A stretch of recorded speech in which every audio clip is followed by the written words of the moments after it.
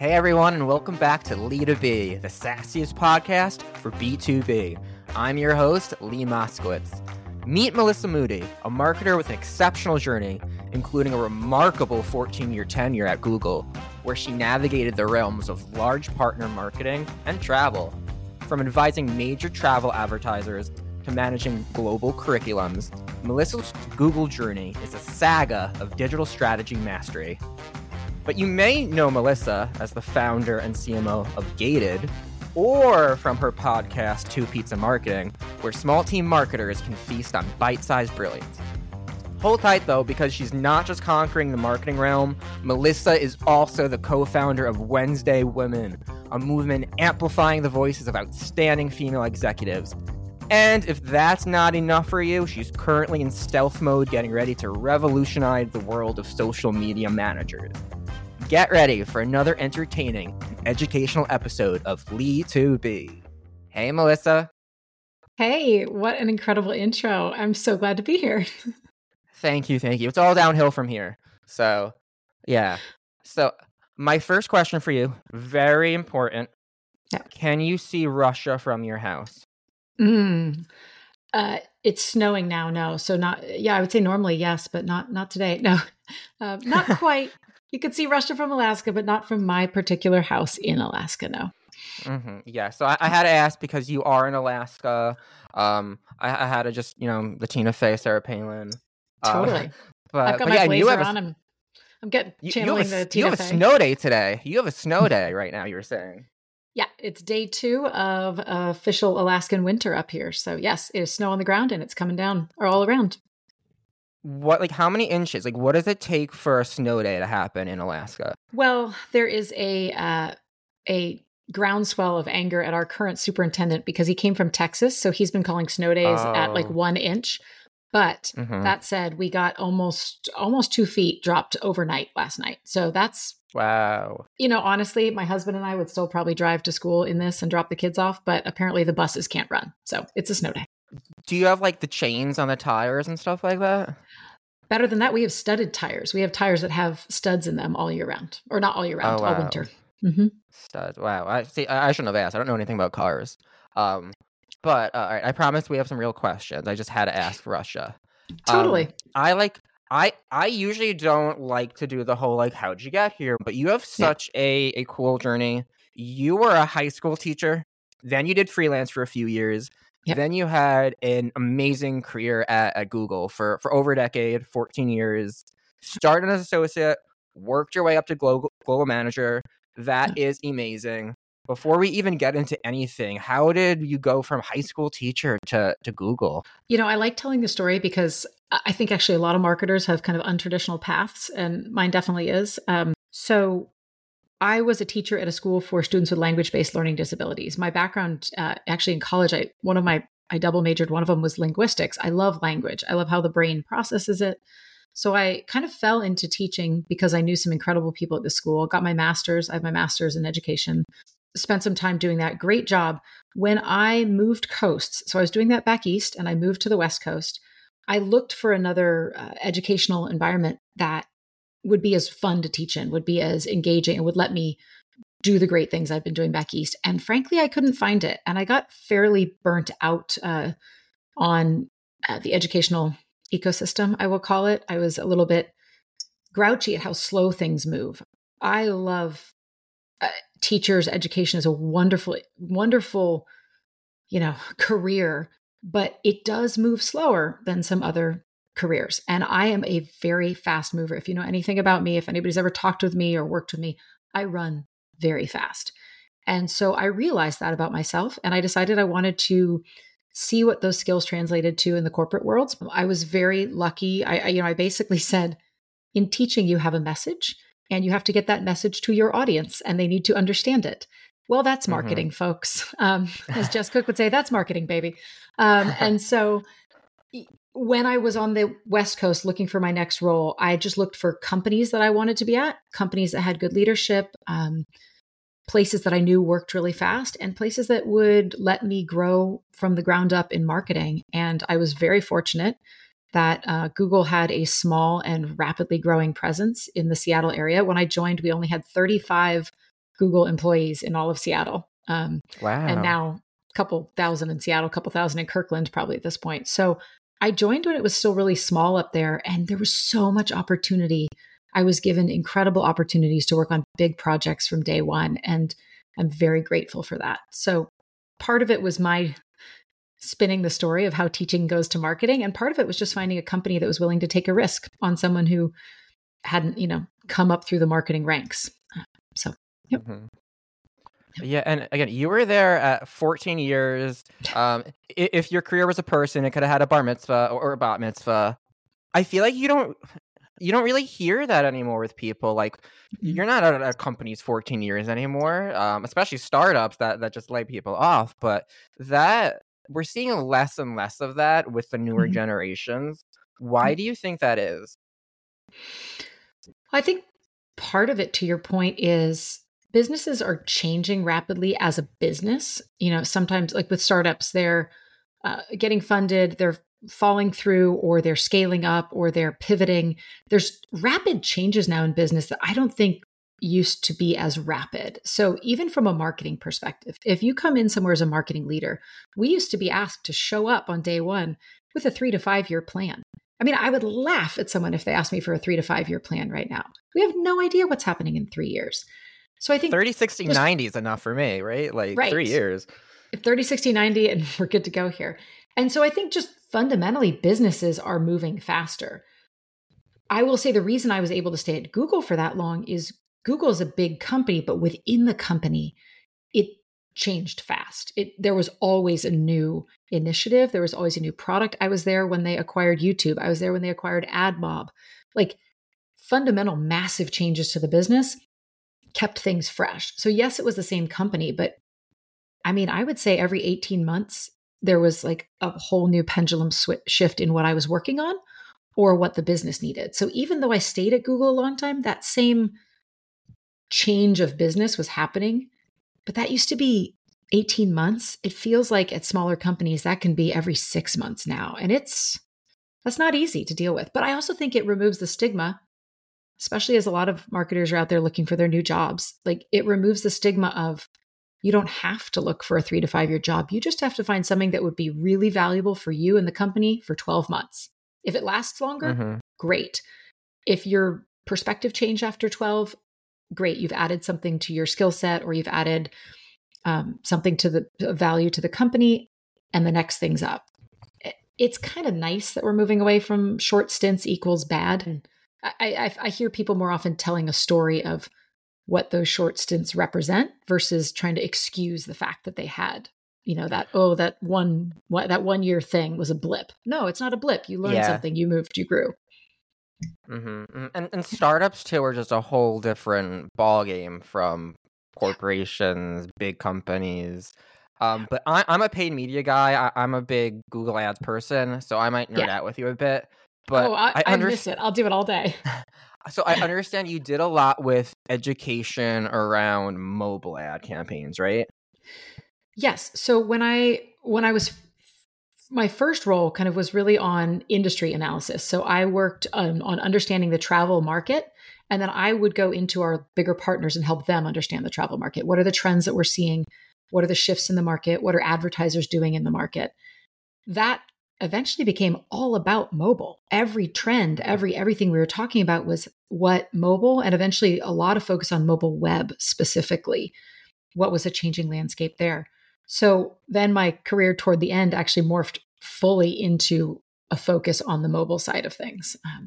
But there's one story I always tell about both my experience with search ads at the beginning and moving into mobile web. And that is everything I ever talked about, everything I ever coached these big partners on was based on what the users were doing with Google. So here's an interesting one that brings it into the modern world. At the time, I spent a lot of time saying, here's a good story. Let me tell it in the context of stories. It's more fun.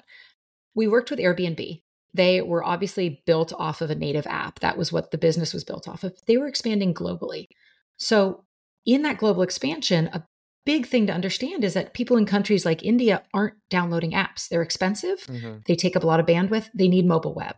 So I literally got the fun role of walking into Airbnb and saying, if you're going to be expanding globally, your website loads in, and we sat there. It loaded in 17 seconds. That's how long it did on the day that we first started this conversation. They're an amazing company. They spun up a team. They built their own fast loading mobile web infrastructure, like incredible. But the conversation was around your end user needs to get to you. They need to be able to use it. That same discussion I had yesterday for search and AI is like, I used to coach people on SEO, build the content that people want to engage with, because Google is incentivized to produce pages that get interaction, right? Like, forget all of the keyword stuffing, forget all those old things. Build the content that is actually good, because Google has a better business model. They sell more ads if they can link to good content. That still exists in our world of AI SEO. And so I think there's all these lessons around forget all the fancy stuff and just get back to serving up what the end customer needs, because that's what you're incentivized on. That's what Google's incentivized on. And honestly, that's what humans like. So that was a little bit of a ramble, but No, that was great, because I've worked a lot in the mobile ads as well. And so to me, mobile ads are like the perfect thing for app installs. Like, yeah, they can't be it's obvious. It's obvious because it's like people are on their mobile devices. It's going to open up. So app installs are really great there. I've also done like a ton with like click to call. Yeah.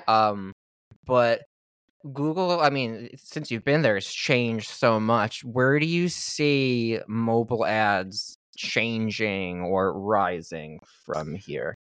I don't think I'm probably the best person to give the latest, because it's been, 3 years since I was there, and God knows how much has changed about the mobile ads ecosystem in particular. But I would answer in general about the way that Google is testing their generative AI search results. So if you just look at the different mock-ups of space on the page that is being given to search results, paid and organic, and the generative AI section, you can see on a month-to-month basis, they're testing different layouts. They're testing the above the fold space and what it's being used for. So more generally, I would say that is a thing to be aware of, which is how are those tests in generative AI results affecting your ad campaigns, and be very understanding of that. Because I don't think anything's settled yet. I think there's a lot of, just by how often it changes, you can tell that they're testing. Yeah. I'm also a big fan of the featured snippet sections. Yeah. Because those are great. Because ads are great, obviously, but you're paying there for the top 3. You're only going to be there when you're paying. Organic, getting that top listing is great, really hard to do. But especially not on mobile. Yeah. Right. But the featured snippets, which is just sometimes just different question stuff, those are great because you can get those specific questions answered in your blog post, get to the top. Now, you're probably going to get fewer web traffic from that because they're not clicking fully to your site all the time, but you're getting your name to the top without doing ads. Yeah. Agree wholly.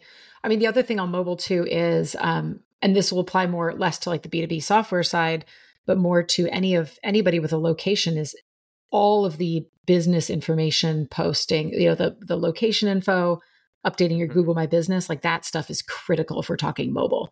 You won't be landing up in the top if you don't have that updated and clear. Get your postcards set and verified, people. Get your Google My Business listings. Oh my God, the postcards. Yeah. So you did a lot in the travel part, like you mentioned. And you say you travel a lot too. I'm curious, how has working in travel changed the way you either travel or like plan your trip? Like, how has that changed the way you do it? Wow, that's a great question. I haven't thought about it too much. I will say I'm not so much in that world anymore, but I was in the travel world for almost my entire time at Google. So I was working with people who are at travel companies. My boss is a big player in the global travel, industry. I learned a lot of tips. So there's definitely a lot of like tips and tricks in terms of managing points and like which hotel portfolios are better to stay with. I will say I do sometimes rely on Airbnb and VRBO, but I tend to be a hotel stayer still. And I think hotels are actually seeing a little bit of a resurgence as maybe the cost savings of the Yeah. vacation rental market. It used to be you could save a lot on costs, and now it feels like, oh, it's creeping back up to parity. So I'm a big hotel stayer. I like judging hotels a little bit as I go around. I like seeing which ones. I think there's a couple of boutique hotels that I've stayed at recently. I really love Moxie. I think it's in the Marriott portfolio, but Moxie hotels are really interesting. They're very clever and witty and a little bit more, I don't know, Gen X. I'm a millennial. I'm an elder millennial, so I can't speak to it, but I'm a younger millennial. There you So like go. we're the same boat. But so like do you so let's say you go and check a hotel room, right? Yeah. Do you Oh, then go in incognito the next time you're looking at it, or do you stay in the same browser? I Because do that for flights. I think flights I do it. I think flights, they will, I mean, the data systems behind flight pricing would blow anyone's mind. The amazing algorithms they have to tweak flight pricing based on a billion factors, maybe not a billion, that's hyperbole, are crazy. So I definitely search for flights in incognito all the time, because I know that if I'm looking and my husband's looking and then we go back, I'm going to see higher prices, even from the airlines that I love and that I fly all the time. Hotels, I don't do it as much with hotels. Maybe I should. I also, and take this with a grain of salt, I used to work all the time with the big aggregators. So I spent a lot of time working with Expedia. Great company, great people. Mm-hmm. But I will always shop on both the aggregators and then the hotel sites. Yeah. I just can't imagine. Sometimes the fees too, like it doesn't make sense. Like one's cheaper, but then you add all those fees. Yep. Yeah, I've done Expedia a bunch. Yeah. Also, it's the worst part about being deep in the travel industry is you just hear all the bad stuff, right? So like when you talked about checking into a hotel room, like, like don't drink from the cups, like check the corner of the bed for bed bugs. Like I'm a neurotic, Me too. So stayer. I mean, I'm just a naturally anxious hypochondriac. So like very first thing I do, I don't put my bags on the bed because that's disgusting. I'll put it on the floor or I'll put it on the chairs. The chairs are never cleaned because they don't need to. So chairs are disgusting. People don't sit on them. But first thing I do is I check for bed bugs. I lift the mattress. I use my phone flashlight. Yeah. It's gross. I check to make sure the bathroom's clean. Like, Yeah. There's a lot of those like little trips, and people are probably better at it than I am. Plus, I've gotten a little bit into a hermit since COVID. I think not in a bad way, but I definitely travel out of state less. And up here, so for those who didn't pick it up earlier, I live in Alaska, but we call it everything outside of Alaska. We just call it outside. So I'll say like, oh, I'm going outside. That means I'm leaving the state. I mean, in different contexts, but. So what do you say if you're like just going for a walk? You say you go for a walk. Well, yeah, I'm going to go outside for a walk. But if somebody says, where are you going on your trip? Like, are you going outside? I'll be like, yeah, I'm going outside. or we call it the lower 48 if we're going down to you guys. Interesting. I'm learning so much about Alaska. Now, I did mention Gated, and I know it recently closed, or you closed it down, but I just did want to talk about it because, one, it really did disrupt the startup email world for, while it was there. But you raised a lot for charity. You raised $500K, right? I just want to talk about that a bit. Yeah, I was lucky enough to be on an incredible podcast that's nonprofit focused called We Are for Good. If people haven't listened to it, it's an incredible one. Big shout out to them.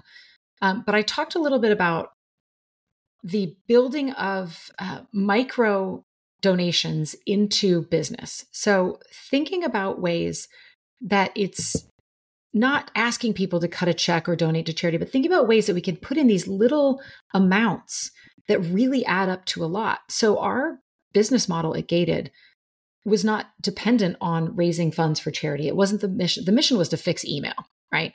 But the way that we structured it, every single time somebody used the product or every time somebody paid to reach one of our users, a piece went to charity. And so although that wasn't our front and center mission, over a year and a half of a public product, we raised $500,000 in value for charities. And so to think creatively at any business you're at. Is there a way to put in those little bits, which with zero effort over time turn into big bits? It's an interesting thing to think about. And I would love to see all sorts of, not just startup founders, but all sorts of different enterprise software. Think about, are there small ways that we could just layer that in and do a little bit more good? One of the companies that has a great marketer I know, it's called Ecology, and Ecology ending with an I. And they basically have functionality where when people do their like auditing and financial software, it's planting trees. And so there's so many little wins in this world that when we're all running to have our business succeed, we don't often think, is there also some good I can do along the way? And definitely, it was definitely one of the many positives of Gated that we could leave that. Mm-hmm. Yeah, I love it. I mean, I would get them and I'd see, what charity did this person pick? Because yes, it was given to charity, but you could also learn a bit more about that person. So then you could personalize, and so it was fun. It was good. Yeah. But I went right into Gated. But you went from working at perhaps the biggest tech giant. I don't know if that's true, but one of the biggest giants, one of the biggest companies, definitely a tech giant. Worked with gigantic advertisers. You mentioned Airbnb, Expedia. Yep. Then you dove into the startup world, which is just very different. So yes, there's that transition, but what were the differences that you uncovered? I mean, for me, it's probably 99% positive. It's so freeing to not have to live in the world of bureaucracy and meetings for meetings' sake. Our entire cadence and pacing was built around, if there's not an agenda and we don't need to meet, we're not meeting. Keep running. That was it.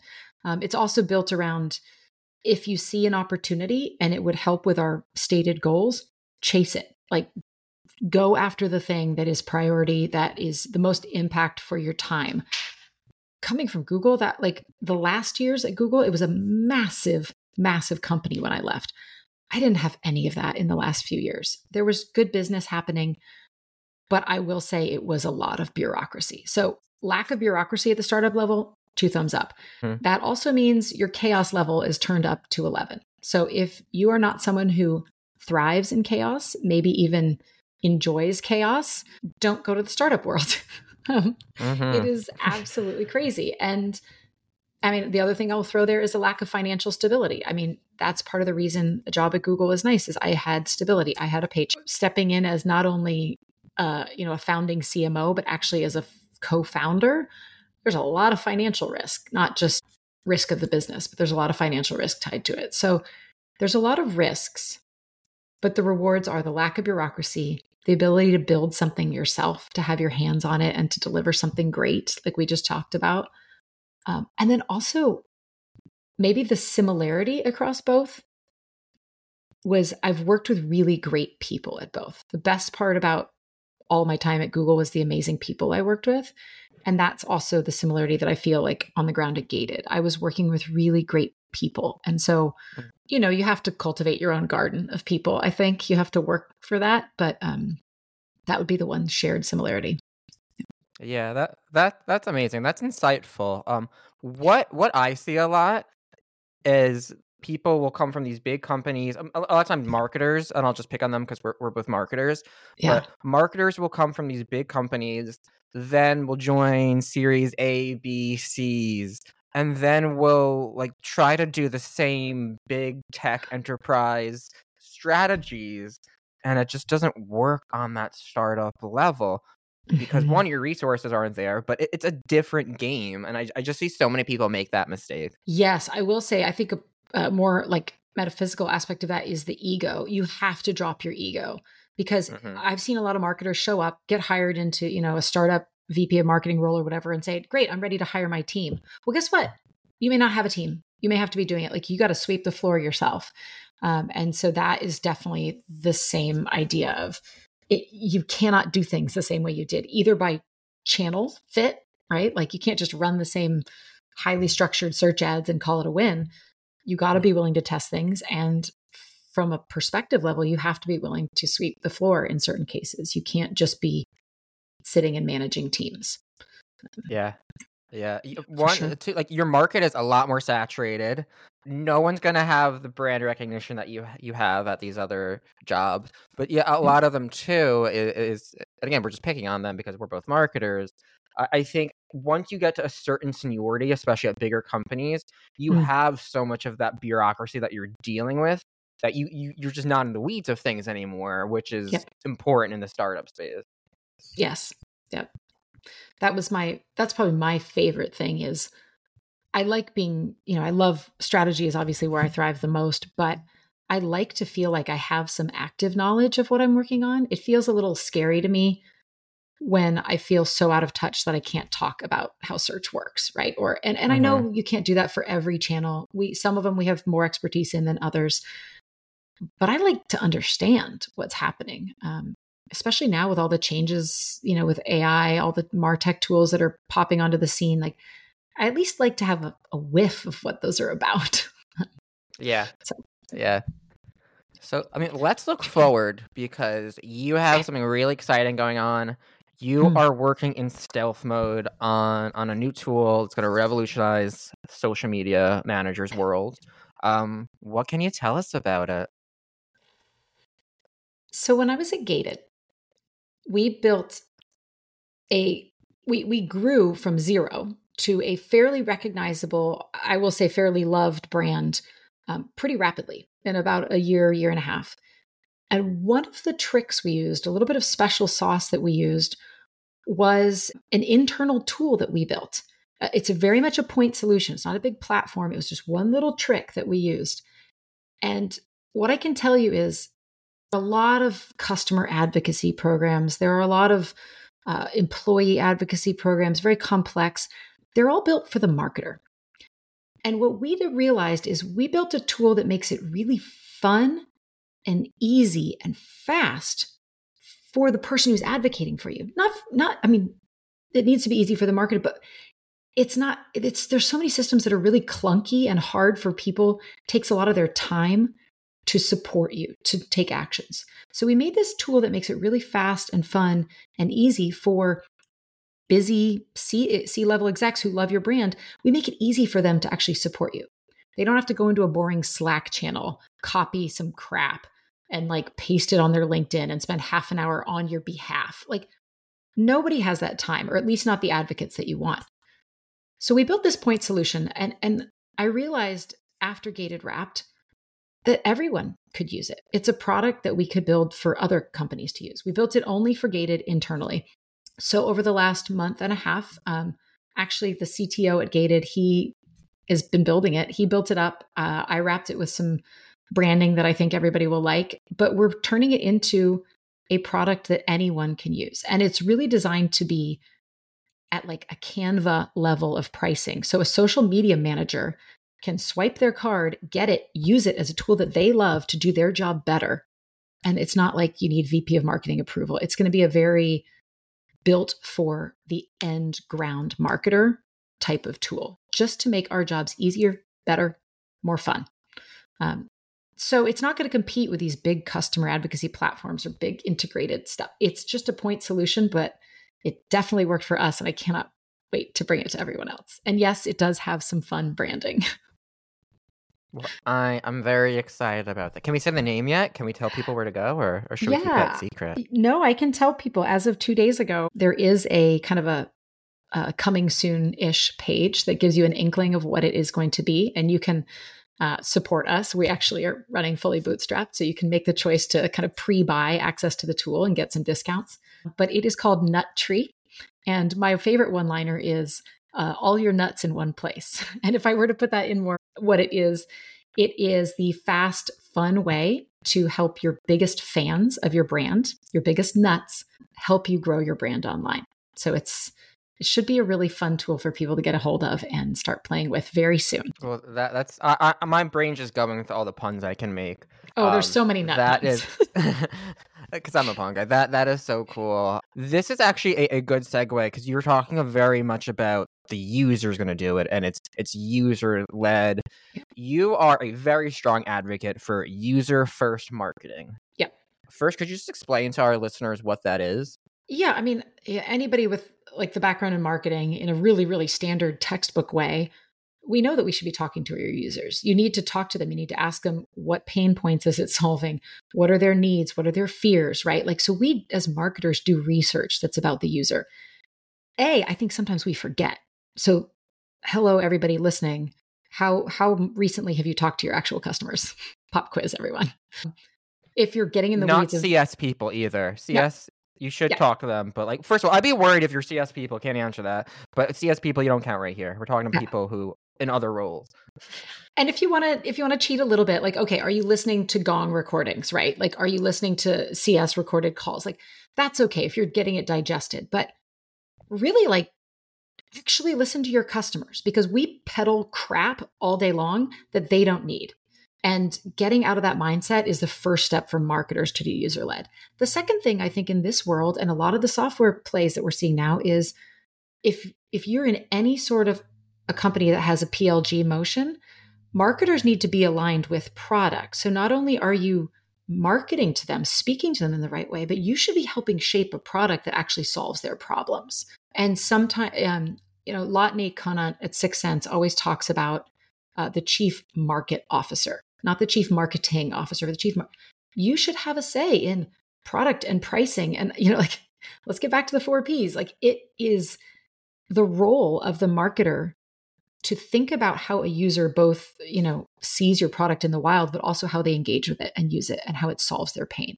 So yeah, I could go on all day. I feel like there are definitely ways in which we do this better, but just stop and think about the dang human. Like that's what it comes down to. And it's silly that we have to say that, but there are a lot of marketing that does not. Yeah. And I mean, it sounds obvious, but again, it's deceptively simple. Like, yes, listen to your user. Yes, listen to your customer. A lot of people will say, okay, we're doing that. But like to your mention, there's more you can do than just listen to Gong calls or whatever call script you're using. What is something, and you mentioned PLG before, and you can't really be PLG if you're not user-led. Right. So, I mean, you can. Opinion. You could build some weird, the product that doesn't quite fit. I mean, that's when you don't have product market fit, if you haven't actually been listening. Yeah. So I guess, what is something really specific when you say, like, listen to your users? What can people do actionably? I've got a good one based in the story here. So as we were building Gated, I would have regular calls with our early users. I mean, regular. I was meeting with probably 5 of them a week. So 2 tips.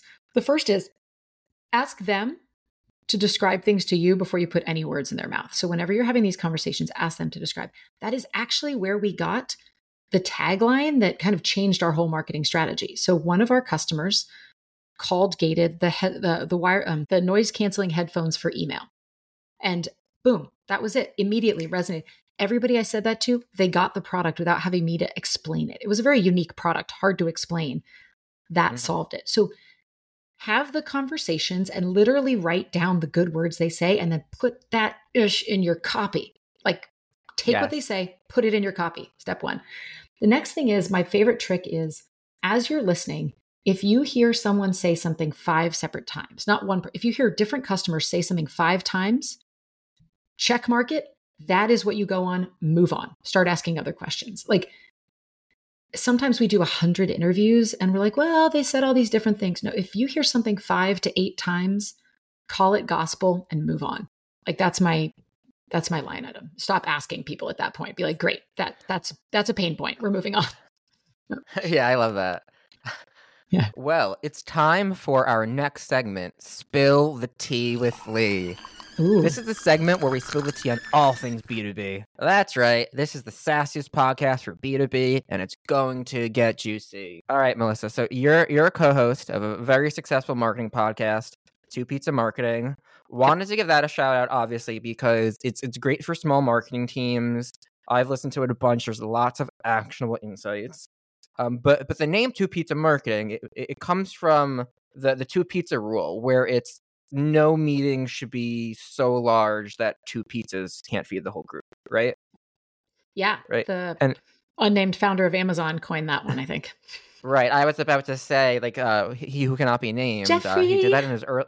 He did that in his early days, and I know he's a big proponent of that. But what happens if 2 pizzas can't feed the whole group? what happens when there are too many people on a call? Ooh, okay. Let's take this in the context of any meeting anyone's ever been in, but also let's take it in the context of marketing teams. So if you think to a marketing team that has like 8 people, 10 people, you can probably still run pretty fast. You're getting in the world where people maybe have more siloed jobs. You've got like the content marketing leader, and you've got the, different people, someone running like paid demand gen campaigns. Like you've gotten to the point where you're not just one person's doing it all. People are starting to have siloed roles. Once you start getting past 8 to 10, I would posit to say that's when the business structure overall is also starting to get more like you're starting to see flow charts and org charts of who's reporting to whom. Is there a product marketing org separate from the centralized marketing org? Is there an internal marketing team now? Like all the marketers, once you get more than 8 to 10 marketers in a company, start to have their own structure. So is what's happening. Now, we could go all day on the problems that start coming with that. The best way I've seen this work, and I've actually talked to people who call themselves 2 pizza marketers, but they're at a huge company, but within their marketing department, they feel like there's a small team. So you have 3 to 5 of you.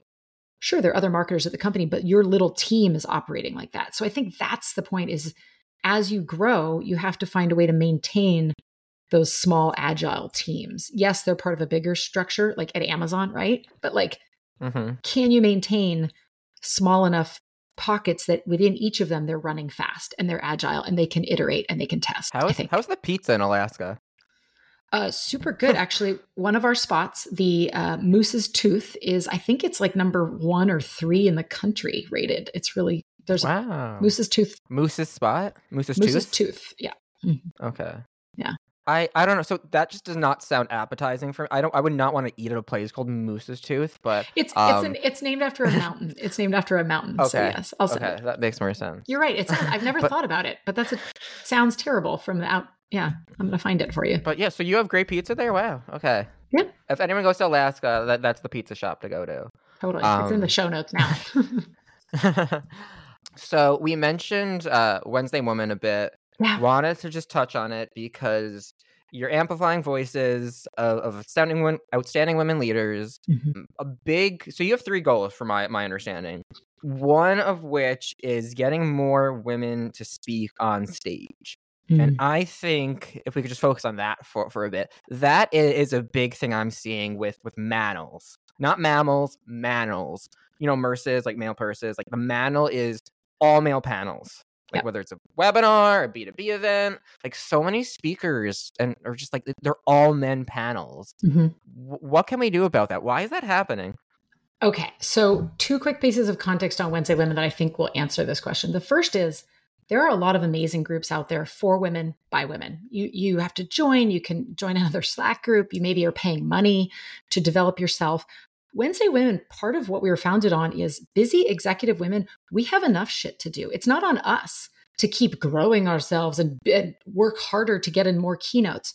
No, like these women are out there kicking ass. Like they don't have time to work harder to get on more panels. What we need, and that's what Wednesday Women is founded for, is greater visibility, more examples in the world of awesome women doing awesome things. That yes, someone should pick up the phone and say, I need you on my panel, right? So our mission overall is to increase the visibility of extraordinary women leaders, originally in your LinkedIn feed, but then that extends to stages, which we call keynotes, panels, and podcasts.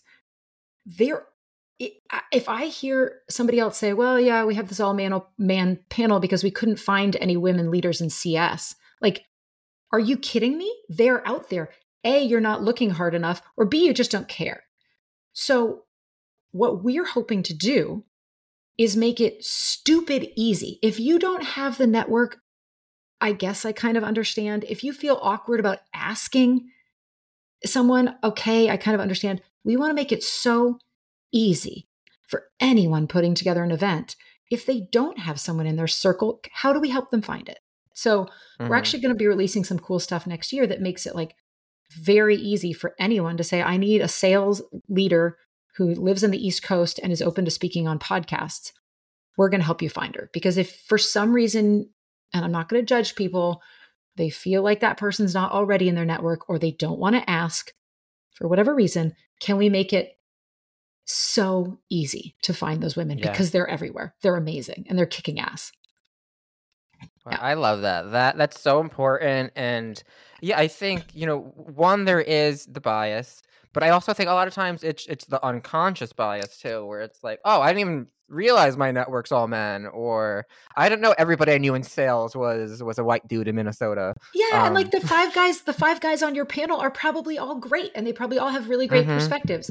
But like, just a little bit of effort, and we could maybe have a slightly more balanced set of also all great people.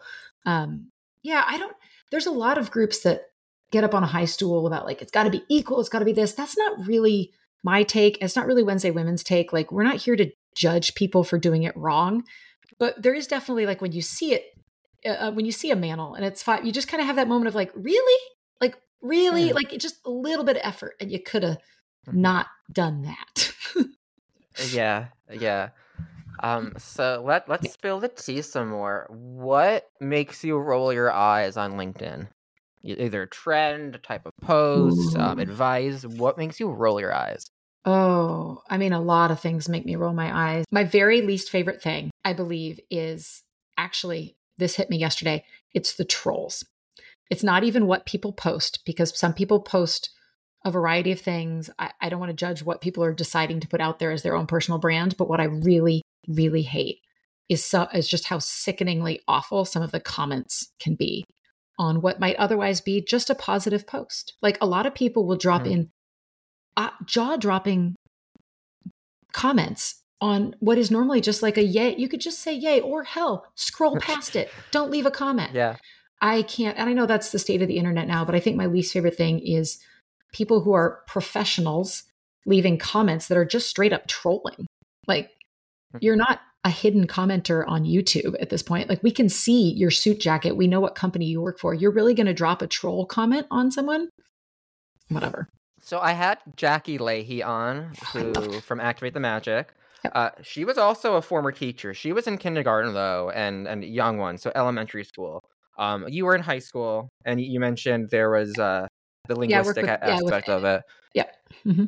So I asked her this. I want your take. What is similar and different between running a classroom and running a startup? Oh, God, that's a great question. One of my favorite teacher hacks, and also, frankly, it's a parenting hack that I use regularly with C-level executives. Get ready for this one, is give them options. It's not, do you want to eat your broccoli? No, it's, do you want to eat broccoli or peas? And from my perspective, either one of those works. But you give people the feeling of being involved in making decisions. As a startup founder, we do that all the time, especially with like boards and investors and executives, even sponsors and partners that you work with.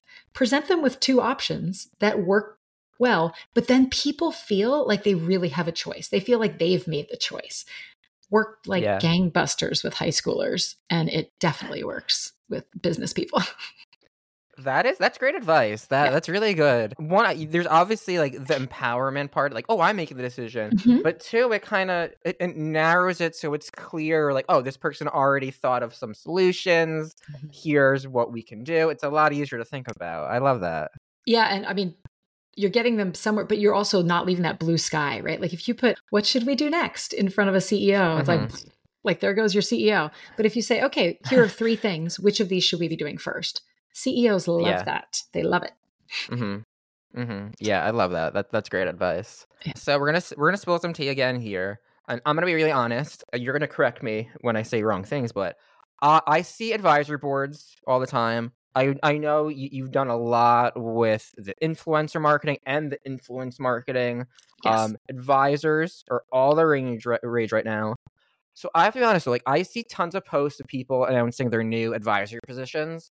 And a lot of times it's like the same GTM influencers who I always see. So sometimes I wonder, I'm like, is that just a BS position to raise awareness? When is that the case? And when is the case of like an actual advisory board?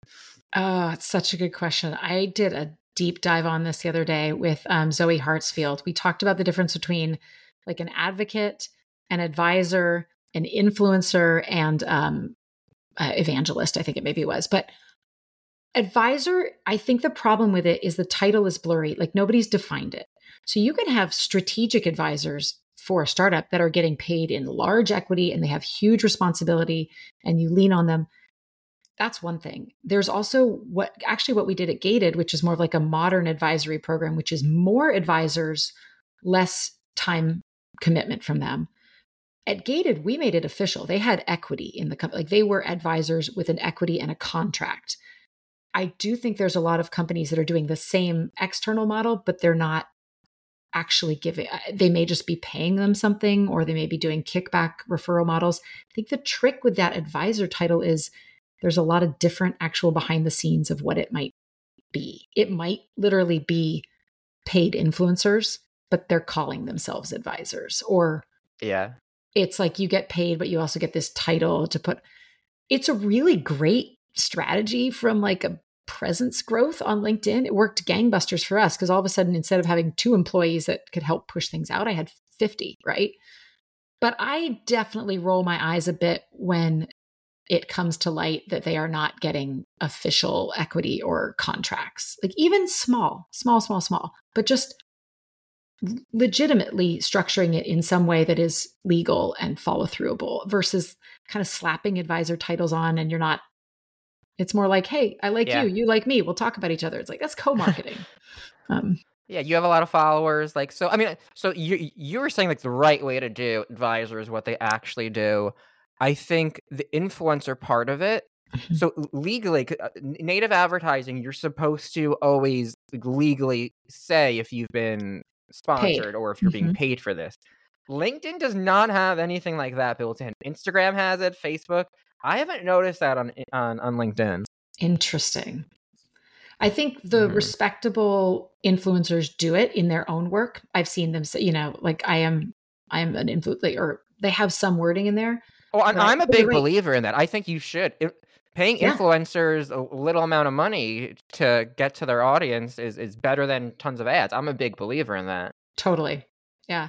It's interesting though, like technically as a platform that LinkedIn doesn't have that, built in. That's an interesting observation. Didn't realize that, but good point. I just thought of that now too. Maybe I'll talk to some of my LinkedIn people about that. Yeah. But yeah. I'm not currently getting paid as any influencer, so I don't know. Well, I'm not currently getting paid anything, so yeah. Cheers to you and me not getting paid. Here we are on the podcast. Well, hopefully that changes soon. Melissa, this was such a fun episode. Lots of insights. Before we go, I always like to give a shout out and give you the moment to shout out things. I know we have 2 Pizza Marketing, where everyone should go and listen to if you're not listening to it already, especially if you are on a small marketing team looking for actionable insights. Yeah. The other, I know you mentioned Nuttree. Where can people sign up for that? Or early access, I should say. We just launched it. So we've got the .ee ending. So it's www.nuttr.ee. Nuttree. I'll put it in the show notes. Yeah, and that's right. So nuttr.ee again. Everyone go I signed up. I joined the wait list today. So you should do that too. Yeah. What else would you like to call out? The last would just be Wednesday Women. We are super busy on LinkedIn, but we're doing more things. So that's wednesdaywomen.org. Boy, I've got a lot of shout outs. I need to streamline my work. Well, like when I was writing the intro, I'm like, how do you have energy to do anything? Like, do you sleep? Like, how do you do all this? That's a good question. I don't sleep a ton. I have kids that keep me on my toes, and I try to get exercise, and those 2 things power me most of the days. Is that where all of your ideas come when you're exercising? Yeah, when I'm outside. Doesn't have to be hard exercise. Just being outside is where ideas come from. So maybe we just need to all move to Alaska and go outside. And to be clear, we're talking outside in Alaska, not outside Alaska, right? Right, not outside. Yeah. Say, call back from before people. Yeah, maybe we all just need to move to Alaska, enjoy the nature, and get some good ideas. That's clearly working for you. Yeah, come on up and visit, everybody. Well, thank you so much for listening, everybody. Thank you, Melissa, and I will see everybody on the next episode of Lee 2B.